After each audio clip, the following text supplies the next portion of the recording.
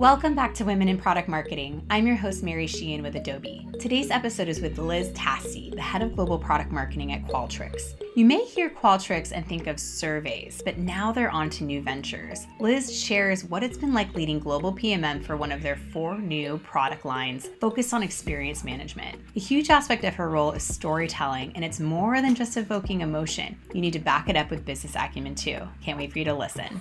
Women in Product Marketing is proudly supported by Clue. That's Clue with a K, the competitive enablement platform for all product marketers. This podcast is produced by ShareBird, the peer mentoring platform for product marketers. It is the place to discover on-demand resources to help you with product marketing. And if you have any feedback on our episodes, so things that you liked or things you want to hear more of, please send me a note on LinkedIn or feel free to email podcasts@sharebird.com. All right, let's do this.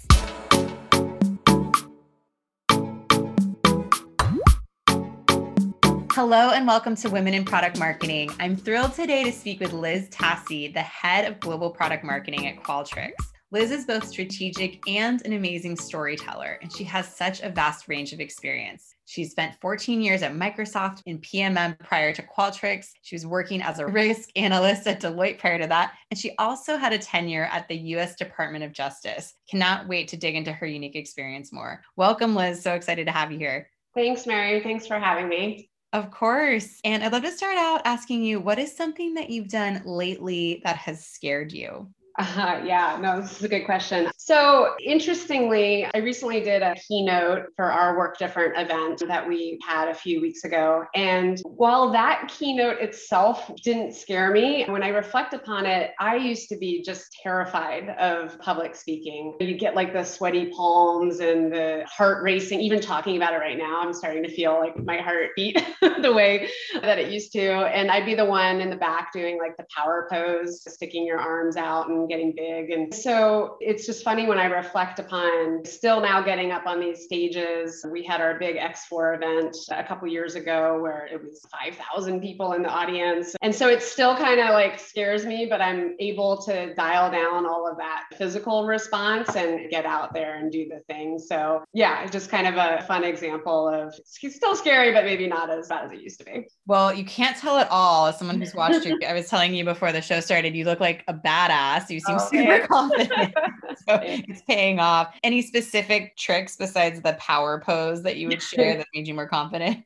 Yeah, I mean, for sure, the power pose, I still do that. And then for me personally, it is around one, certainly like practicing over and over. And I'll practice even for things that aren't super high stakes, but it's the 3-minute presentation for my all hands, right? So I think that the practice helps me because then it just kind of feels a little more natural and authentic. And then I really just try to focus on what's the story I want to tell. Because if I think about it in the terms of my story that I want to tell, it feels a lot more authentic and natural than getting up there and trying to represent content that isn't mine, right? So I'm writing my keynote, I'm trying to really live and breathe that story. And even that example was literally, that was my recycling pile at the end of my driveway that I was talking about, and that was my garage. And I think that really helps when you can find that authenticity to tap into. That is such a great piece of advice. Thank you so much for sharing that. And yeah, I was actually wondering if those pictures were your actual garage and your actual recycling bundle. My neighbors had a lot of questions of like, why is she taking a picture of her recycling pile? Awesome.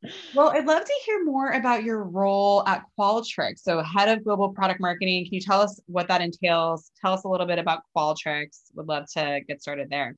Yeah, absolutely. So first of all, Qualtrics is a company we actually created this category called experience management. So if you think of how organizations are trying to better understand how customers are experiencing their products and services, experiencing their brands, interacting with the customer, or interacting with the organization, all those experiences, as well as experiences that their employees are having, and helping organizations better understand them and then take actions that are going to improve those experiences. And then when it comes time, maybe where improvement isn't enough, how are you actually designing new ones, all with the goal of how do we go drive better customer retention, better customer loyalty. On the employee side, it's all about an engaged workforce, which has been super important, right, lately with COVID and everybody working from home. How do you kind of keep that employee productivity up? And so we're really focused on helping organizations understand those experiences, where there's breakdowns and where they can go improve and design new ones. And then I lead global product marketing, which is really exciting. I love product marketing. I'm sure we'll talk more about that, but my team is really focused on absolutely kind of understanding our customer needs, bringing to life all the great innovation that the product teams are building, making sure that we're landing a really strong differentiated message in the marketplace, and then taking kind of all of that, but also really aligning it to strong go-to-market and business strategies. So how do we go effectively drive the business outcomes we care about, get the pipeline, get the revenue that's needed for the organization? Well, it must be such a testament to your team about the positioning of Qualtrics. I've known them for a long time, but I've always known them as a survey provider. Mm-hmm. So this is such a great pivot, and to have this category creation of experience management, that is such a bigger value prop to a corporation. Did you have a hand in that repositioning, or were you the one to execute it? Yeah, I mean, I joined, I think, a little bit after we kind of launched the notion of XM, but that was really when we kind of established the different product lines and we moved beyond that. We're just a survey or a company or having the strong roots in academic, which is where we have a lot of great history. And so we launched these different product lines: customer experience, brand experience, product, and employee. And so I came in leading the customer experience product line and really helping to grow that business. It's kind of insane how our annual targets when I started are now our quarterly targets as we think about the growth of that business. And then as the years progressed, we ended up bringing all of product marketing into one organization, which I'm leading, which is a lot of fun too, because now we can really start to get some good synergies across the product lines and really start to deliver on that integrated experience management vision that we've set for the company. So exciting. Well, really well done. You can see it come through in all of the Qualtrics assets as well. So really well done to your whole team. And you have a unique definition of product marketing. Can you share that? Yeah, so because I think I got clued in when I kept running into, so what does product marketing do exactly? And it's true, because product marketing can be this very broad discipline of people that are heavily kind of inbound focused and doing a lot of research and persona work, to more outbound focus and a lot of the messaging and the storytelling. And so I sort of boiled it down to being the master of three truths. So the first is customer truth. So really understanding who your customer is, what they care about, what are they motivated by, what are the outcomes they're trying to drive. The second one is the product truth. So do you really understand what the product does and the value that it delivers? And how does that stack up to what the customer cares about? And then finally, the market truth. So what's going on in the marketplace? What are the trends happening? Again, COVID's another great example where we pivoted to really double down on digital and customer care as two use cases, because those were such a high priority for organizations due to the pandemic. And so taking all of those customer truths, product truths, and market truths and pulling those together into that successful go-to-market strategy that's going to go drive those business outcomes. I really love that. It's a new flavor of the overlapping Venn diagrams that are usually focused on the stakeholders that you have, but this really brings it where strategy is in the hands of the product marketer, aligning in all of these different truths. So that's a very refreshing take. I love it.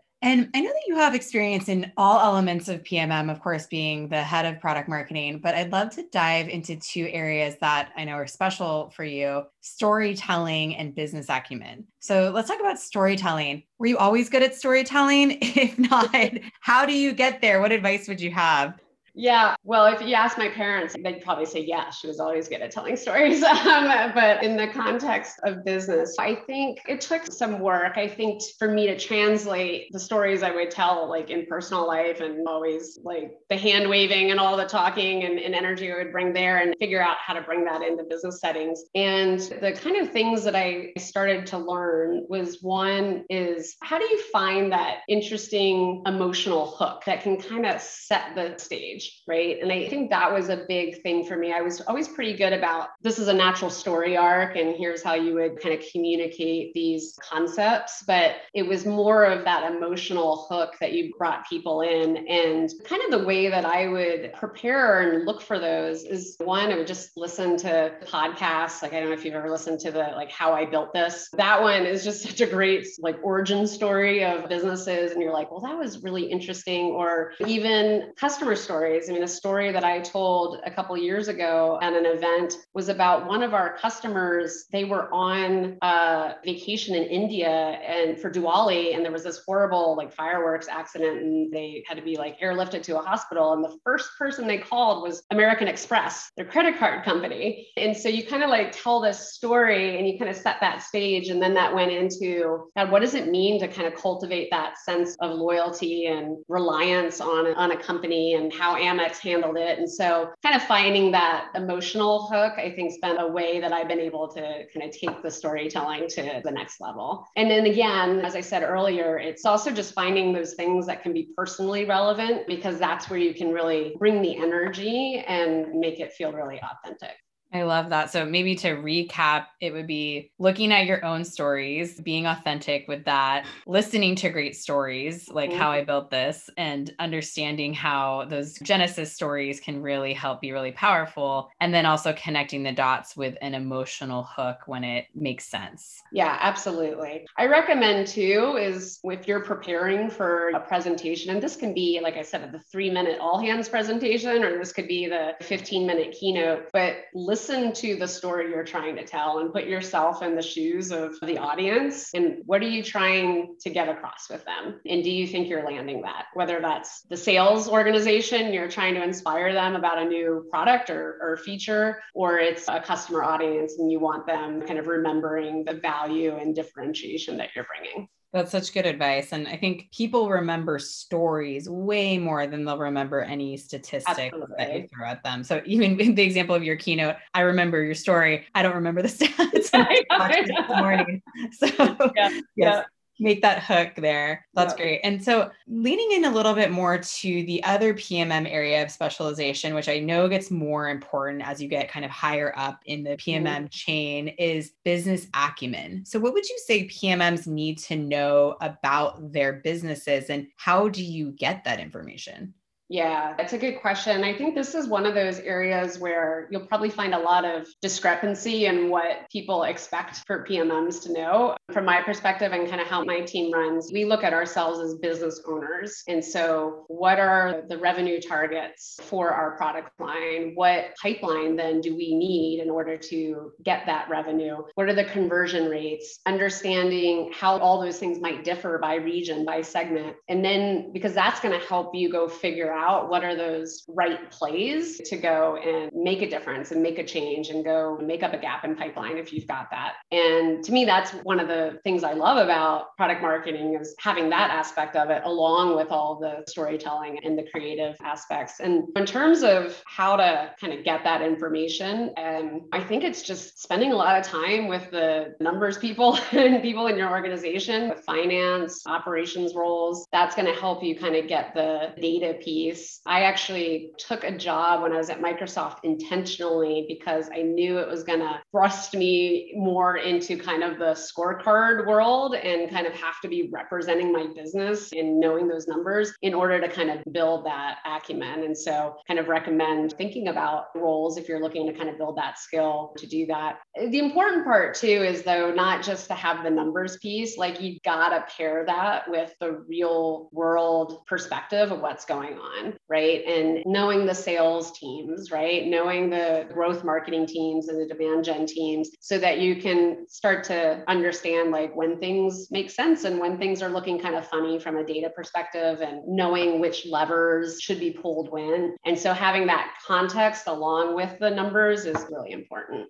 And it probably ties into the storytelling component as well, I would imagine. So if you have data, but there's also insights and the story and how that all comes together and why that matters to your business, do you see the two overlapping in your world? Oh, 100%, right? And I think it's, yeah, what's the story and how are you connecting all the dots? But then also, how do you use that data to go get things done in the organization and being able to tell a story that leads the stakeholders that you're trying to activate to the action and the outcome that you want. And so that's important to, you have to understand the data in order to do that, but then you also have to be able to explain why does it matter and what does that now tell us we should go do. That's really helpful. And switching gears a little bit, I wanted to go back to the keynote. So giving more context on this is a keynote about experience design. And you really talked about thriving during disruption versus surviving, and how a lot of companies like Instacart and Peloton have really crushed it and thrived during this time because they focused on customer insights. So you really tied it into this amazing product marketing angle, I thought, which was that they were looking at the insights and were able to help the companies adapt and evolve to this change. So how would you recommend kind of tactically for PMMs that, whether or not you have a pandemic on your hands again, which hopefully we never ever do in our lifetimes, how do you recommend that PMMs drive this kind of change?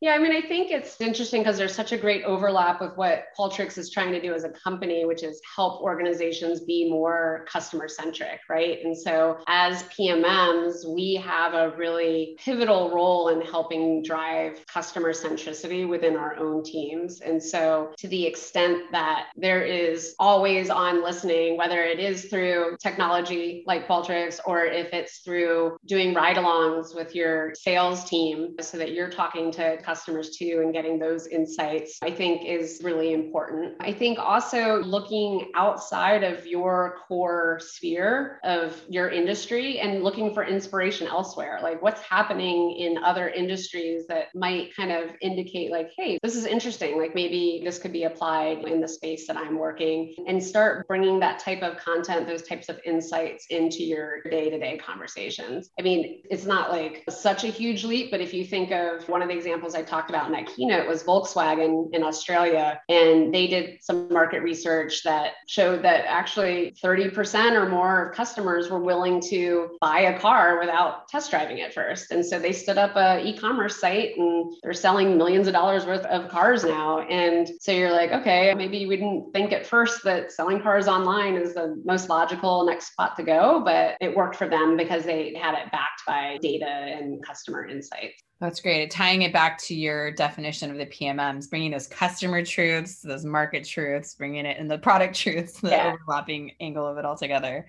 Yeah, absolutely. And the more that you can just stay focused on knowing those customers in and out of like, what are they trying to do every day? What do they care about? What are their business problems? Like that's another one where I think there's sometimes, particularly in technology, where there's a tendency to get a little more at the feature level of like, I'm going to drive higher engagement, more people answering the survey or what have you. Well, they're only doing that to serve the end purpose of getting more insights from customers in order to then be able to take the right actions to go drive retention, go improve acquisition. And so really understanding what's hard for them today in terms of what they're trying to do, I think can then illuminate some new opportunities to maybe pivot or expand your current offering. That's such a good point. Finding the challenges and pain points and providing solutions versus the other way around. Yeah. Like I have a solution. Let me go find a customer to buy it, right? Let's really go figure out how can we really drive value for them and what they're trying to do for their organization. That's fantastic. And wanted to talk a little bit about outside of work. So you have an awesome LinkedIn article that you shared that actually talked about your big leap from this cushy, more predictable job at Microsoft, where you were for 14 years. So I'm sure that felt really hard to leave, but you left Microsoft to join a growing company, Qualtrics, while being a single mom with 2 kids. And I think you also had to move locations during that. So wow, that must have been a lot. And it's really inspirational to me that you did that. Can you share more about this decision and what went into it?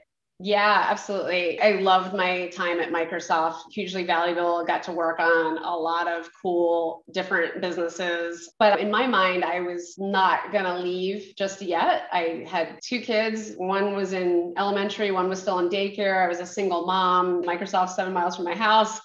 Just like I can hang out here for another couple of years. And then the offer came along. Qualtrics reached out. It was certainly an interesting opportunity. I happened to know some of the senior leaders there. But what I really attribute sort of my ability to kind of even make that leap was a couple of things. I had, over those last couple of years leading up to this moment, had done a lot of work with just an amazing coach. Her name's Lakshmi Gopalakrishnan. She's incredible. And she really helped me kind of work through a couple of things. One was just really understanding, like, what was my personal brand? Like, what did I feel like my value prop is to an organization? And then spending time understanding what's energizing to me, what's draining to me, because some people love creativity and creating. And then when it gets to the process, it's like, oh, that's draining. And then other times people are like, I love fixing a broken process. And so really understanding that was super important to me. And that kind of helped to kind of create a roadmap, if you will, of like, where do I need to be and what do I want to do to live my fullest self and really feel energized by the work that I'm going to do. And I think with that work, I had a lot of confidence in the decision. Like, it was one of those things where I just honestly did not look back. Like, I was like, I know that I'm going to go do this and it's going to be great. And if it's not great, that's okay too, because I've got this grounding that I know that I can go and I'll figure out what to do next. And so I think it was just really important to kind of do that personal brand work to get that foundation, and just kind of having, like I said, a little bit of faith. Like, if it doesn't work out, that's okay, because we'll figure it out.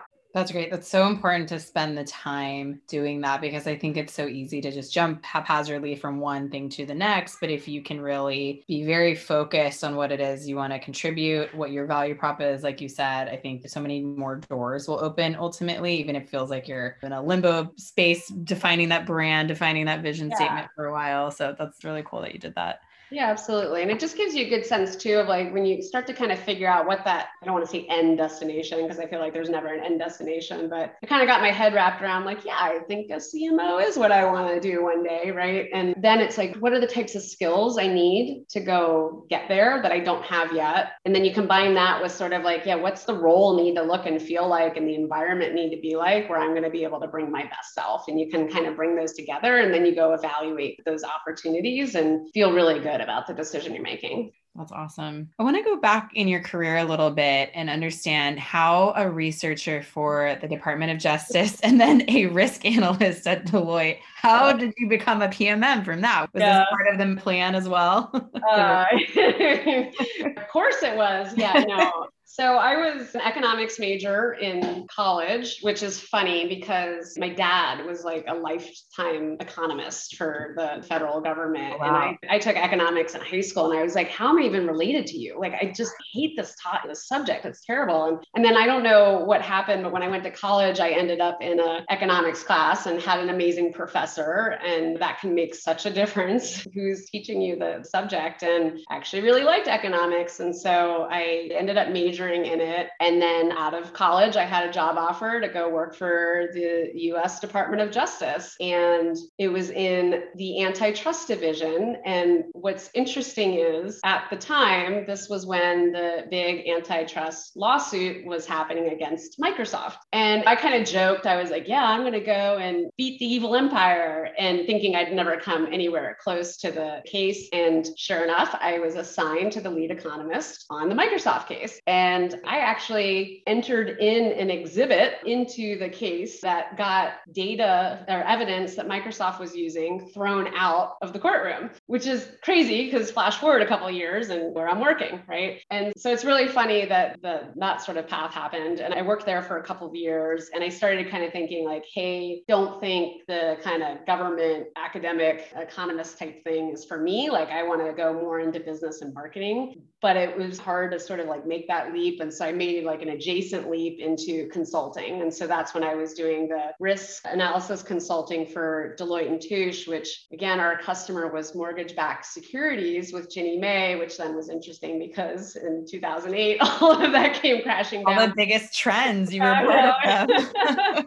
And so then it was like, okay, this was all right, but still not where I want to be. And it was just really hard to kind of make that leap into business and marketing kind of at the level that I wanted to be at without having kind of any of that experience. And so that's when I made the decision to go to grad school. And so I went and got my MBA at University of North Carolina. And I'm an East Coast girl, like lived in the East Coast my whole life. So I'm looking at companies that are on the East Coast to intern with, a lot of CPG companies up and down the East Coast. And then I see this posting to the career site about Microsoft. And I was like, what the hell? I'll like apply and see if I can get an interview. Because at the time I was kind of thinking that maybe tech was going to be more my speed than CPG, and got the phone screen. And then they were like, hey, come out. It was on a Tuesday. And they're like, come out this Friday for the super day of interviews. So there was the long marathon of interviews on Friday. And then I got the internship. And, wow. And so then I was like, okay, well, I'll go spend a summer on the West Coast, but I'm an East Coast girl. And I'll say the summer at Microsoft. And I got the full-time offer. And I thought,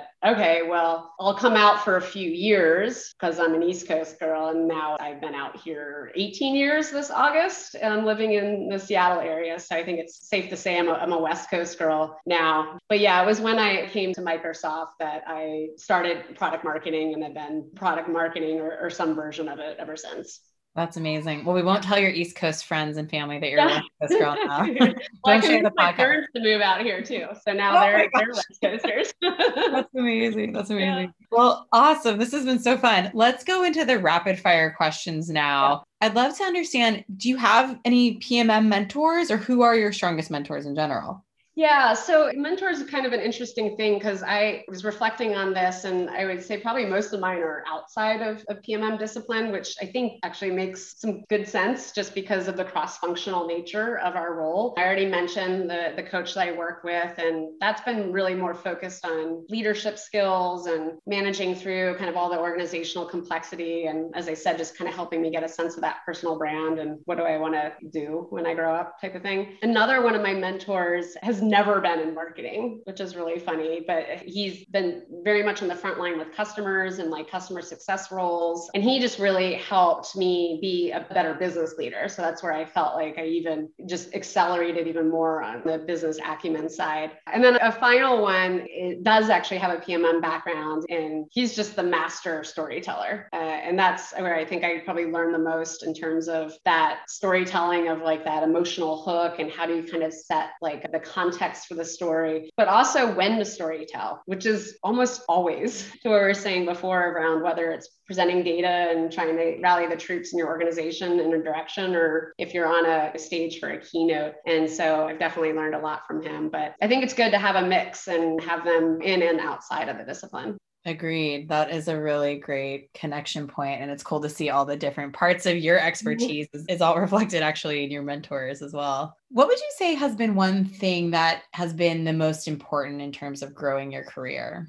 Yeah, I mean, I think it is kind of back to that personal brand work. Just at the end of the day, you've got to have a really clear understanding of your unique value prop. And so you can find those roles that you're going to feel like you're driving impact and that you're going to grow and shine. And I think, like I said, the confidence to take those leaps and take on those big new challenges, I think that's probably been more important than anything. When I think back to the decision to go to Qualtrics and what a huge leap that was, it'll be 4 years this September. I feel like it's been 8 years worth of learning and growing crammed into those 4 years. So, and I just couldn't have done it without really having done some of that work.